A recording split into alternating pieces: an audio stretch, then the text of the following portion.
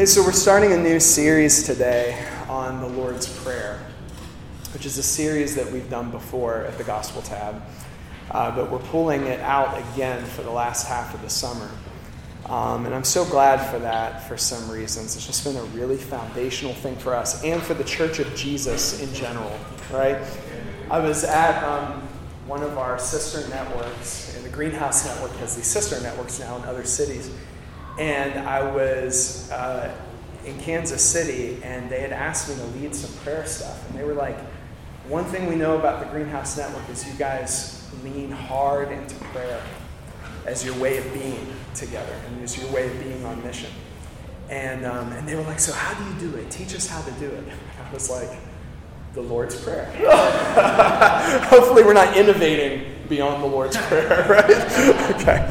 So we're gonna be in Matthew 6 today together, and we'll read the Lord's Prayer together in just a second. But friends, this season's feeling so precious to me. Mosaic, thank you for being with us again, and friends, we love you guys. Thank you for being with us.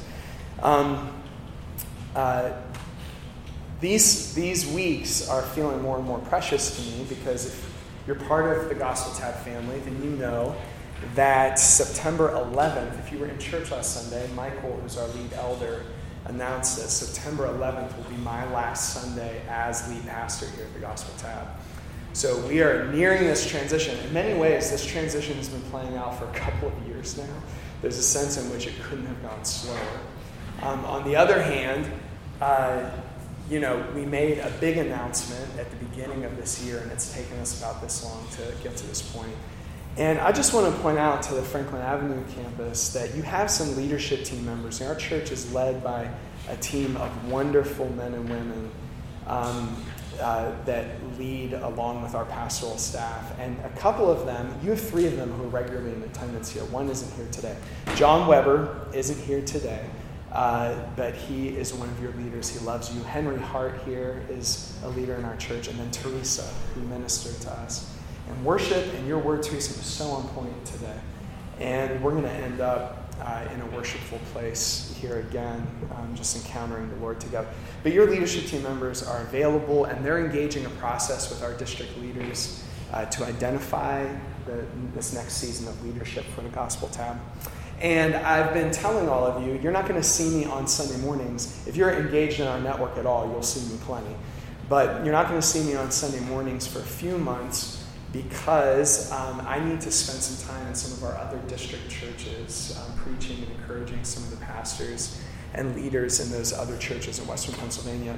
But around Christmas time, you'll probably start seeing me circle back through. And we keep saying it. I feel like people in our church keep saying it. The leadership team keeps saying it. Our district superintendent keeps saying it. But Gospel Tab family, you are going to be fine. You really are. For us, it has always been about his presence, at least in this season. It has always been about his presence in our midst. And as long as you stay near to God, you're going to be fine. For us, it's never been about a personality or a voice, or a leader. That's why I've never, preached more than half of Sundays here. Because we just never wanted it to be about that. We never wanted to build a church, based off of that. And you haven't. You have built this place, family, on Jesus' presence in our midst. And you're not going to lose that. There's no reason Jesus is going to stop showing up, right? In your gatherings. He loves you. And so he's going to be here. Speaking of, love is where the Lord's Prayer begins. And so let's read it together. We're going to read Matthew's version. So in Luke, the way Luke sets up the Lord's Prayer, what's commonly known as the Lord's Prayer, is that Jesus' disciples come to him after a time of prayer, so he's been in prayer, and they come to him and they say, Lord, teach us to pray. Now, that's interesting because they saw something in Jesus' prayer life that they wanted, right?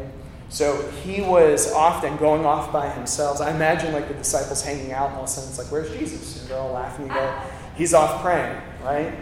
And somehow they'd come to watch. I imagine waking up early in the morning and seeing him pray. They'd come to see Jesus pray, and there was something in that they wanted, which is interesting to me because I've been in a lot of prayer environments. I'm sure you have too, where I didn't leave thinking, I want what they have. You know what I mean? Yeah.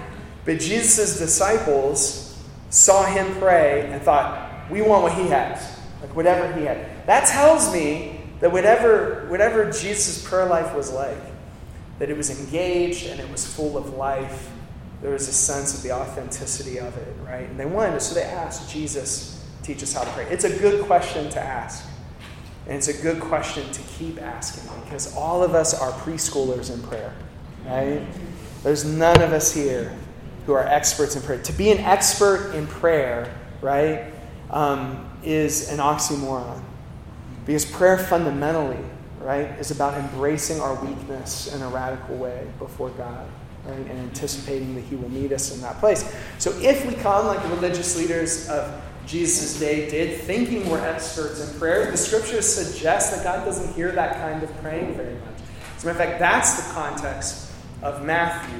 When Jesus gives this teaching in Matthew, among the other things that he's talking about, he's critiquing the way that some religious leaders put their religious life on display for others to see, right? So that they can receive praise. So, this is how Jesus taught us to pray. And we often, there's plenty of settings. I don't know if probably all of you weren't in church last Sunday for our combined service, but I know Mosaic wasn't. But I was saying that Sunday mornings, this year our church turns 106 years old or something like that. We were born out of these revivals, and those revivals were kind of marked by spontaneity. And we've kind of come to own that on Sunday mornings, right? For us, that's a connection to our history, right? So we came out of that. But we've learned lots of things, like from our friends here at Celebration. I was telling you all last Sunday, if you were in church, that our staff on Monday mornings, because we're tired of being spontaneous, because that's what we're called to do in this gathering, we just want to read prayers, right? And so that's what we do on Mondays. And every Monday, your staff reads the Lord's Prayer in unison, among other things. That's a great thing to do. It's an appropriate thing to do. But we have also found that in the Lord's Prayer is every kind of praying that we could possibly engage. And so it's really become the template for all of our prayer gatherings, even our spontaneous prayer gatherings. Let me let you in on a Gospel Tab secret. If you really understand the Lord's Prayer, even in our spontaneous prayer gatherings where we're allowing the Spirit to move and people are prophesying, you will find the Lord's Prayer in the background of that whole gathering, right? For the leaders who are leading that gathering, this is what's in our background. This is how we lead every prayer meeting, right? Is to go back to the Lord's Prayer, whether we recite it together or not. That being said, we are going to recite it together. So if you would read it with me, Matthew 6, 9 through 13. This then is how we should pray. Our Father in heaven, hallowed be your name. Your kingdom come, your will be done, on earth as it is in heaven. Give us today our daily bread, and forgive us our debts, as we also forgive. And lead us not into temptation, but deliver us from evil one. Jesus, please deliver us. Whoa. A lot happened there. We're all preschoolers in prayer. As I was saying, our Father in heaven. We're going to kind of just reflect on this one phrase today. Our Father in heaven. St. Augustine said that all true prayer really is just love. Our Father in heaven is Jesus' invitation for us to begin all prayer in love. Particularly his love for us. Right? His love extended to us. It's profound because a lot of what we call prayer, a lot of what we do as prayer really is not love. It's not rooted in his love. And I have found that that kind of praying will wear you out so quickly. For us, I think there was something in us, if I can just speak to I've been really reflective on just the origins of this season with the Gospel Tab and then the Emerging Greenhouse Network and all that kind of stuff. But I look back, and I've often said this, that if you dig anywhere in our network, whether it's in McKeesport or Midland or here or wherever in the city of Pittsburgh or whatever, what you'll really find first is a movement of prayer. It was the beginning for us largely out of desperation and mission. That's what led us to prayer, was desperation. But can I tell you something? I remember being in the early prayer meetings in this room, interceding for our communion. It's been well over 10 years ago.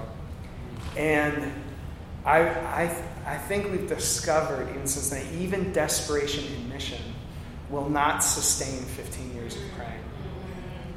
Because even that gets exhausting. Even that gets tiring, right? Because to pray for our neighbors, we have to think about our neighbors, and sometimes our neighbors stress me out, right? and so sometimes we get worn out even on that kind of praying. Sometimes just in our selfishness, we don't have what it takes, right? But here's what will sustain a movement of prayer, that sustains a movement of mission, is the love of God. And for a people to learn to stay at home in the love of God. People who learn how to receive the love of God. People who learn to pray the love of God. People who learn how to let the love of God manifest in the room, right? I think we've learned that will sustain a missional movement, right? And I don't think this is going to happen, but I can predict if at any point our movement becomes something other than learning to receive from Him in prayer, we will not last any more now than we did when we started 15 years ago, right? It's in receiving His love that we have something to give to the world, right? I find it phenomenal in the Lord's Prayer that Jesus taught us to start in relationship. Just think about this. If you and I were to write the Lord's Prayer, or if we were teaching people how to pray instead of Jesus, right? We would probably tell them, start with forgiveness.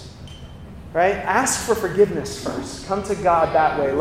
Humble yourself and come low and ask for forgiveness. Or start by asking for your needs, which is what a lot of prayer meetings really are.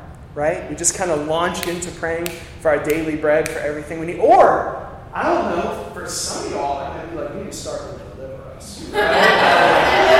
Right? Just start there. Ask for some deliverance first, right? We would expect, isn't that what you would think? Especially since this one, delivers the translation in the NIV is right here, evil one.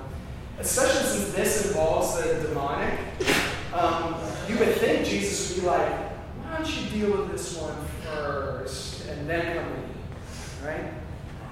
Instead, He invites you and me just to come through this door of relationship, our Father in heaven, right? To position ourselves as children who receive His love. Long before our demons are dealt with, right? Long before we have dealt with all of our forgiveness issues or received forgiveness, He asks us just to come and to position ourselves as children who have a Father who perfectly loves them. It is true, friends.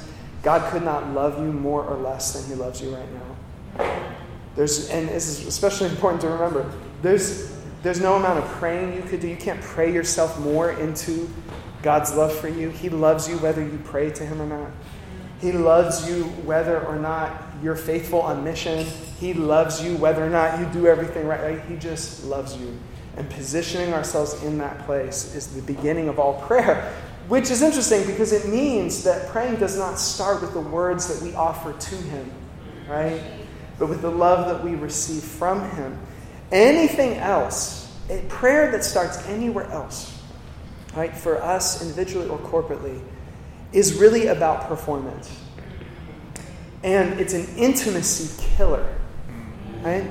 You and I can't really experience God's love in prayer when prayer is driven by our guilt, right? Think about that. If I tried to spend time with Chelsea just out of a sense of duty or something, right? Out of guilt, I gotta spend time with you this week because I didn't.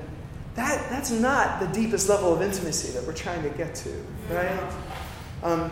Guilt is an intimacy killer, right? Performance is an intimacy killer. Some of the theologians, different theological schools have different ways of saying the same thing, that God's love has to go first. Right? That God's love always goes first. Just in the fact that God is a self-revealing God. If God did not reveal Himself to us, and He does love to reveal Himself to us, but if He did not reveal Himself to us, you could argue that we wouldn't know anything about Him. Right? It's his love that revealed himself to humanity. It's his love that always goes first. Some theologians call that prevenient grace. It means that his love is always first. Our Father in heaven is a way to say that all true prayer starts with him, not with us. It starts with what he extends to us and what we receive, right? Anything else makes prayer all about us and not about him. It makes it about our performance, our trying, our whatever, right? Instead of his love. Now, I have found over the years, every time I talk about this, I reflect just some on my story. But I have found that all spiritual growth, which is going to be rooted in a life of prayer, but all spiritual growth, all of it, really is about our capacity to receive his love. Isn't it interesting that in Genesis, even the threat of punishment from God, right? Eat of this fruit and you will surely die. That threat is true. The threats found in God's law are true, right? We live apart from God's law, right? The punishment for that is death, right? It's true what God said. Eat of this fruit, you will die. And yet, even that threat, even that true threat, is somehow not enough motivation for people not to sin, right? The threats of punishment turn out to be ineffective in leading to the holy life, right? Friends, my testimony, I think you find this in the Word of God, but it's my testimony too, that the only thing that leads to holy living is a deeper experience of the love of God. The only thing that leads to more effectiveness in mission is a deeper experience of the love of God, right? It's about what we receive and then God can do through us what he's done in us. It's why some of our mentors in prayer, in the early years, and we had some good mentors in prayer. But some of our early mentors in prayer taught us this prayer: Lord, heal our receptors. Whatever's in us that doesn't allow us to fully receive your love, whatever's in us that blocks a deeper experience of your love, whatever's in us that causes unbelief so that we doubt your love, heal those things in us so that we can receive your love more and more. That has everything to do with being able to sustain in prayer and be on mission. It is true, friends, that missional movement cannot happen without a people who have found a home in fervency in prayer. It's interesting that, in the history of the church, there have been whole seasons, and you'll understand what I'm saying. There have been whole seasons in the history of the church where God's people did not have the written word of God in their hands, right? Either because it wasn't available or because they existed in contexts where there's persecution. Some of the places in the world today where the church is growing most rapidly are places where the word of God in people's hands is still hard to come by, right? Now, I'm not putting down the scriptures at all. We love to say at the Gospel Tab, we're Bible people, and we'll own that, right? We love the scriptures because Jesus is the Word of God, right? So we love the Bible. We read it. We understand it. We submit our feelings and desires to it. We believe it's essential, right, for our growth. And yet, in church history, you can find whole periods of time where people didn't have the Word of God in their hands, but they did have prayer. And missional movements still happen. I would say you can also find periods of time in Scripture where the people of God had the Word of God in their hands, but they had not prayer. And missional movement did not happen, right? So we have to be a praying people. But to just lock ourselves in a room, I always say this, some of you have heard me say this before, but just to lock ourselves in a room and try to pray harder or something is for that's making a miserable experience, right? Following Jesus. And that's exactly how we started here at Aliquippa. Listen, I get people in this room, I remember saying this to people. I was 20 years old. I'm like, we're going to get in this room and listen, let me tell you what you're going to do. You're going to pray. And you're going to pray hard. I remember telling people, prayers work, right? And it's true, we'd be on our faces pleading for our neighbors, right, in this room. But we were also getting more and more tired, right? More and more exhausted, powerless out in the streets, exhausted in here. And thank God we learned early on, right, that was not going to sustain whatever it is that God was calling us to. I was thinking about the development of this, Our Father in Heaven, in my own life. And there's two pictures just in my own life. that I can remember. When I was growing up, home was hard, and we had a back porch. I always think of it in the summer because it was this screened-in back porch. And I can remember stepping out of our air-conditioned house. There was like a sliding door, and stepping onto the back porch and like the humidity, hitting you. But we had these rockers. Actually, for those of you who have been on my back porch, it's the 2 rockers that are on my back porch. It's crazy because I started to pray in those chairs. Wow. And somehow they're still with me. Right? So they're on my back porch. But I used to sit there and, rock. Okay, I'm still kind of like this at worship. Yeah, that's why. It's those rockers. Really are, right? But I used to sit in those. And man, I wouldn't have had language for it then because there's a lot of hard things going on at home. I just didn't have language for it. But I do remember Jesus meeting me and just being in his presence. And I'll tell you what, in recent years, God has brought to mind some of the things that I prayed. I was a teenager. Some of the things I prayed in those chairs as a teenager. And it's just been kind of tapping me on the shoulder and being like, hey, do you see I did that? Like, I was listening to you. Do you see? Like, I did the thing you prayed. It wasn't how I expected. And if you're like me, half the things I pray for, when I'm worried, I forget about later on, right? And Jesus is still like, I'll remember, right? And I'll still answer. You moved on, I didn't, right? Because that's what his love is like, right? There was something about the experience of prayer that was just about communion with his love. I did ask for things, but that wasn't even the point, really, right? It was just being with him. Now, that was kind of one experience. The other was, and the picture in my mind here is I went to a Christian college and we had prayer rooms on our dorm. Did you have prayer rooms? I did. Probably not as many in Christian college. Oh, okay, you have. All right, so we had prayer rooms in our college, which meant like a dorm room with some musty couches in it that you could go in and pray. It always smelled bad in there. But I'd go in there with my prayer list.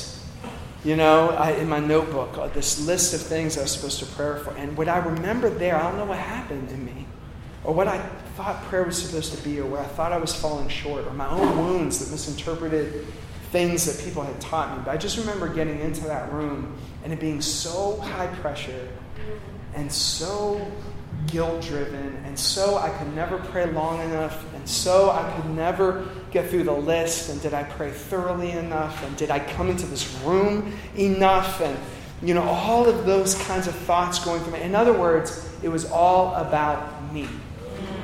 The entire time I was in there, right, was all about me. Now, those are kind of like 2 pictures of prayer in my life, right? One that just had to do with being with him, and him being with us. And this, as the word was used in worship, this kind of unrushed nature of God. That he just loves to be with us. That somehow he's not nearly in as much of a rush as we are, right? That he's just happy to be with us, our Father, and happy to be with us, right? And then this other thing that was all driven by guilt and all of these other things. Somehow, there was enough healing of the receptors over time. Lots of people prayed for me. Lots of counseling and lots of things happened in my life that better positioned me, right, to be able to receive God's love from me, right, and to be at home in that place. I hope that's what happens for you too, friends, especially if prayer is exhausting for you. God did not give us this thing called prayer to wear you out. He gave it to you to sustain you. Our Father in heaven, right? I've watched the love of God in prayer totally transform whole atmospheres. This morning as I was praying for our gathering, this memory came to my mind. But I remember being in India, and some of you have heard parts of this story. But I was in India, if you know anything of our story, watching some multiplying movement in Southeast Asia had a big impact on the way we think and what God is doing among us. I was in India at one point, and we met with these pastors who had gathered from all over the country for this prayer meeting, and we're going to be teaching them some stuff about prayer. And I just remember the meeting fell flat, just totally dead. Like, as a matter of fact, there were 2 pastors sitting in the back. They were making fun of us while we talked. I just thought, oh my gosh, this is a disaster. Like, we flew all the way over here And these pastors are like not receiving what we have to give. Well, that night, there was a bigger meeting, and their wives joined in, right? And just the way things are in that part of India, the men sit in one section, the women sit in another section for the worship services. Well, my friend preached on the filling of the Spirit, and I've never seen like 400, 500 women run to the front to receive the filling of the Holy Spirit. And to this day, it's one of the few times God's presence has manifested in such a way in the room. For a second, I felt like I was in danger. For a second, I was like, oh my gosh, we could die. Right? The way God's love, just fire, was filling these women. There was a spatial quality to it. It was almost like you could put your hand in and out of it. One of the most bizarre experiences of my life. Demons are coming out of people, and people are getting healed, and they're encountering the Spirit, and all this stuff. At the end, we're like, what happened, right? Well, the next morning, the guys are back in the room, and I'm thinking, man, like yesterday when we met with you guys, it was terrible, but whatever happened last night was great. Like, what's going to happen today, right? And you know what? I don't know. I was traveling with a friend who I learned a lot from in creating prayer environments. But I think at that point, if it had just been me, I wouldn't have started in Our Father. I think I would have started, and this has become a thing for us in leading people in prayer. Like, no matter what, start in Our Father. Because if we don't start there, right, then we're not really praying. As a matter of fact, more and more, we never leave that space. Right? We just kind of stay there, and we find that God gives us our daily bread, that we receive forgiveness, and we receive deliverance, right? Just by being in the presence of His love. But back then, where I was in my development, man, I would have, if I had the mic, I would have ripped into those guys, right? And I've been like, did you see your wives last night? Did you see them receiving those? And you're the pastors? I would have been like, you know what I mean? I would have like ripped into, it would have felt righteous to motivate them by shame, right? But guys, this is what the Pharisees did. A friend of mine recently said to me that shame was the shortcut of the Pharisees, right? It was a shortcut to impact. It was a shortcut in their minds. It was a shortcut to what they viewed as ministry effectiveness, right? And still, because I grew up in church, some of you grew up in church, and we get used to using that shortcut. You can get people to do some things, right? Instead of just like sitting in the love of God, even on things like mission and justice. I go back and I look at my early sermons on mission and justice. Guilt trip, right? I'm just guilt tripping the room. Like, you don't do enough, you don't care about the poor, you know what I mean? Because it can feel righteous, right? And our culture loves to deal in the language of righteously motivated shame, right? We do it in our debates all the time. Out of a sense of righteousness, I get to shame you, right? Out of a sense of what's right, I get to make you feel, well, that's what I would have done that day. You know what my friend did? He gets up and he preaches this message on the love of God. I'm like, yo. I'm like, listen, these guys are making fun of us yesterday, right? And I'll be honest, my memory is fuzzy. I don't want to embellish the story. I don't even remember how we got from point A to point B, but I'll tell you where the meeting ended. It ended with all of these pastors up front crushing, these are poor pastors, very little money, crushing their cell phones underneath their feet because they're repenting of pornography. Right? And we're into this part of the prayer now. Forgive us our debts.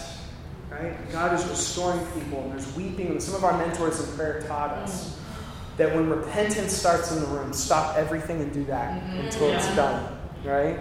And so we did. We stopped everything and we did that. Gave it its space. But we got there by the love of God. Not by pharisaical shame. Right? Not by preaching harder. Right? Not by, just by holding out the love of God to people, by welcoming the love of God into an atmosphere. Jake, if you could come play. I'm going to wrap up here. And we're actually going to, I don't know. We'll see what happens. So some of our mentors in prayer, they had a mentor in prayer who really impacted them. He passed away before we were ever in these prayer circles. But we heard about him all the time. They're always mentioning this guy. He was actually a Lutheran pastor that got filled with the Spirit and in the background, no one will ever really know the name of this guy, but when Billy Graham was holding his first crusade in Los Angeles, this is kind of the untold story. When he was holding his first crusade in Los Angeles, the beginning of all those thousands and thousands of people coming to faith in Jesus, this guy, this Lutheran pastor, was holding a 1,000-person prayer meeting across the street. And that went on for all of Billy Graham's ministry. This guy, whose name never really was known, never got out there, he was the one leading the prayer environments, right? It's been true in our experience. Friends, here in Aliquippa, there has been nothing more correlated to people coming to faith in Jesus Christ and being baptized in water. And we have had some phenomenal baptisms up in here, right? I mean, some amazing times of celebration. But I can tell you there's been nothing more correlated to that than intercessors on the floor weeping for the lost. But not just out of the sense of duty or something, but out of having received the love of God. Right? So this guy's like a giant in prayer. Right? I don't know what his reward in heaven will be. It's like a giant in prayer. And one of our mentors in prayer one time asked him, so what's the secret? When you see someone who's prayers get answered a lot, like someone who lays hands and the sick get healed, don't we get this way? It's so what do you do? You know what I mean? What do you say? What do you, we always think there's a secret to prayer. Here's the secret. Our Father. It's the secret of every effective intercessor. In many ways, it's the secret of every person who's effective in praying for the sick and seeing them healed, is that they've learned to minister in the love of God. Yes. And it's the love of God that heals the sick. I don't know anyone who's effective in deliverance. I know some people who are really effective in deliverance, but here's what I know about their lives. They've learned to receive from the love of God, right? And demons end up being really powerless, right? In the presence of the love of God. Right? Isn't it amazing that it's His love that disables them? It's His love that sends them away. It's His love that... I wasn't going to share a story, but I'm going to share another story. But I'm being all circular, which is a lot like me. But anyway, a mentor of mine asked this giant in prayer, said, what's your secret? What do you do? And you know what his answer was? He said, every morning I get up, and then you'd expect, I pace the room, and I pray in tongues, and I pray through, you'd expect that. You know what he said? Every morning I get up, and as soon as my feet hit the floor, I open up my hands, and I receive the love of God again. And he said, that's my secret. Right? It's just I receive His love again. And this is where God has called us to live our lives in, is to be people who receive. We probably need to do it more. Just learn how to sit in and receive His love, right? Especially those of us who are on mission. Because the attacks are real, the weariness is real, the disappointments are real, right? All that kind of stuff. The setbacks are real. But your mercies, O Lord, are new every morning, right? You can receive your love again, right? One time, I wasn't going to share this story, but one time we were in Nepal, and this young woman, this terrible demon kept manifesting in her during the meeting. And our mentors in prayer, by the way, the Nepalese church, which didn't even exist 60 years ago, not one known believer among Nepalese people. Now it's one of the fastest growing churches in the earth, mostly being led by people in their 20s. Crazy to be there, among them. And they're like, oh, the Americans can handle the demon. I'm like, yeah. I'm like, do you know what our churches are like?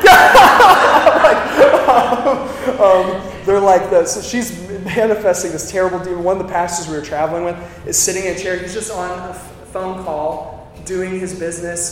He's like, you guys got it. And he keeps taking his call. I'm like, homie, come help us. Anyway, here's the deal. We were unsuccessful in casting this spirit out for us. It was really, I don't know if humiliating is the word, because at that point we didn't even care what we looked like. This poor girl, didn't get free. Right? Oh, we wept that night. We wept in the morning. And I'll tell you this, we showed up ready to pick a fight the next day. We're like, we're going to start worshiping. This demon's going to manifest. We're going to pick a fight, and we're going to win this time, right? As we're all prayed up. And I don't know if I've ever shared this story with this much detail in front of a group of people, but you can handle it. It's a little weird. So we're in this room. This time some of the Nepalese women came to join us, thank God. You know what I mean? So we're like, praying for deliverance, and everyone, it's like in a movie, like, come out of her, and she's screaming. Her uncle was deep in the black magic and stuff. Just really oppressed. And in the middle of this, some of you know Steve Rossi. Steve he's like, stop, everyone stop. And we just all stopped, and she's still there, and she's acting like a snake or something terrible. This demon's humiliating her. And we all stopped. There's a weird part of the story. I don't have an explanation for it. But this little feather dropped out of the ceiling. And he caught it in his hand, Steve. And he said, look, a feather. I thought it was going to be something deeper than that. He said, look, a feather. And we turn and look at the girl. And demon's gone. And she comes to faith. And it's like Jesus was like, what are y'all yelling about? Why are y'all trying so hard? Like, what do you think this is? You know what I mean? Like, where you bring your best and your best ministry plans and your best sermon and your best programs and your best, like, is that what this is? Right? Or guys, is this whole thing from beginning to end? Lord, I receive your love again today. Your love for me, your love for this young woman, your love that can cast out every demon, your love that can heal every sickness. And it's love that leads us to hope. We sang about hope today. As my kids got older, I got away from this a little bit, but I was preparing this sermon. I got to get back to it. Many, many times I've looked at my kids. I have 3 kids. I've looked them in the eye and said, I love you when you're good and when you're bad, when you succeed and when you fail, when you win and when you lose. I just love you. Right? I want them to be secure in my love. And whatever I got to talk to them about, because I do got to talk to them sometimes, but whatever I got to talk to them about, I don't want them to ever doubt my love for them, right? Well, I was a mentor here in Aliquippa in our program for a while, and aside from my own kids, there's only one other kid that I've said that to over and over again. And it's the kid that I mentored. And he's in his mid-20s now. And the other day he called me up to confess some things. And I'm not going to get into detail, but it was sad and scary. We were sitting in a car, and what he told me both saddened me and really scared me. Some of what he shared with me. And I told him, I said, bro, you remember what I said to you all growing up? Like, I love you when you're good and when you're bad. I love you when you win and when you lose. I love you when you succeed and when you fail. And if we, being wicked, know how to give good gifts to our children, how much more, right, does our Father in heaven, out of his love, give his Spirit to us? Let me tell you something about this, the filling of the Holy Spirit. What a wonderful gift. And I'm so happy if you speak in tongues when that happens. And I'm so happy if you manifest laughter or crying or you end up on the floor. We love all those things. But let me tell you what the Spirit of God filling you is really all about. It's activating the love of the Father in you. Okay? So that's not just about what you know about his love, but about how his love abides in you, how his love fills you, flows out of you, how his love heals you, right? The Spirit of God brings to us the love of the Father, right?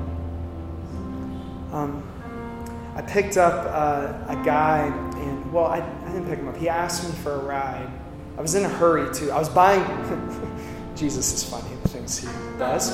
But I was buying communion supplies for a Tuesday night worship gathering. I was in a real hurry. And this guy in Dollar General asked me for a ride. I had no time because I had to get to communion. Right? And I give him, he's new to Aliquippa. I give him a ride up to VT. I bet he's come through the cafe already. And man, he's in 5 minutes he's telling me his story, and I'm just like, I don't know where do you even start? I don't even know. Early on, we used to think we could fix a city. What insanity. What insanity in mission, right? So I was just like, love of the Father, come on him, right? I don't know how the Spirit of God is speaking to you through all these like notes. I feel a little scattered today, but I think God is saying something, at least to a number of different people. I was sitting with one of my mentors who told me, I'll close with this, who told me early on, he did urban ministry for like 40 years. He was like, Joel, you got to give up on trying to fix your city. Just love. Like that's your role. It's just to love. And then let God do everything else. Anything else is going to wear you out. He told me that because I had asked him, how'd you make it 40 years? Because I meet like nobody who makes it 40 years in urban ministry. They either quit or they're still present, but they're a shell of who they used to be, and they're angry and cynical and worn out, and they're damaging people actually, and you kind of wish they would quit, or they go down in the flames of sin. So I was like, how'd you make it like 40 years? And he was like, give up on trying to change your sin. The sooner you give that up into the love of God, right? And let God's love, right, begin to fill you and flow out to people around you. But you know what he told me on Tuesday? We sat, it was maybe Wednesday. We're reading a commentary on Romans together right now, which sounds really boring, but I'm loving it. I'm loving doing this with this guy. And reading this commentary, but he said to me with tears in his eyes, he said, Joel, everything that's happening in your guys' movement, he's like, it happened to me over my lifetime too. He said, I remember like when we discovered the gifts of the Spirit, when we discovered prayer, when we got on mission, got burdened for justice and racial reconciliation. He said, all of these things happened to me too. And then the contemplative stream, which has been part of our story here at Celebration, we learn to pray just by receiving, right? We don't have to even have very many words, right? All that kind of stuff.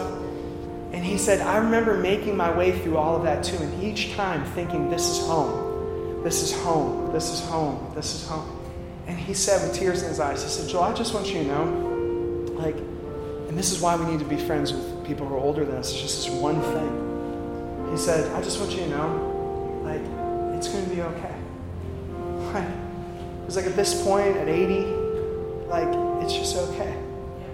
And from beginning to end, it was all about God's love. And all those things, sitting in silence and speaking in tongues and fasting and praying during the day and praying at night and engaging different styles of worship and all of these things, he was like, I look back on it and I'm like, okay, it was helpful, but it was never the thing. The thing was his love, right? Our Father. The thing was receiving his love, right? The thing was receiving from his life again and again and again, right? That his life would become our life and fill us with all the fullness of Jesus, right? Friends, can you just close your eyes? Normally we would mobilize our prayer ministers, but I think we're going to stay together for a minute. And we're just going to let Jesus minister to us in the room. You know, a few of our leaders in the room, like Yara and Teresa and Henry, Devontae, Andrew, and other people, I just want you to be listening to the Lord too. If you need to be on the receiving end as a leader, then just stay there. I'm not like calling you up, all right? It's okay for you to receive, but let's just like listen, because God might have some prophetic words, some pictures. I know we're already past when service should be over. You can leave whenever you want, but can we just center ourselves on Jesus for a moment? With all the authority I have, just prophesy the love of God over you. He loves you. He loves you when you're good. He loves you when you're bad. He loves you when you win.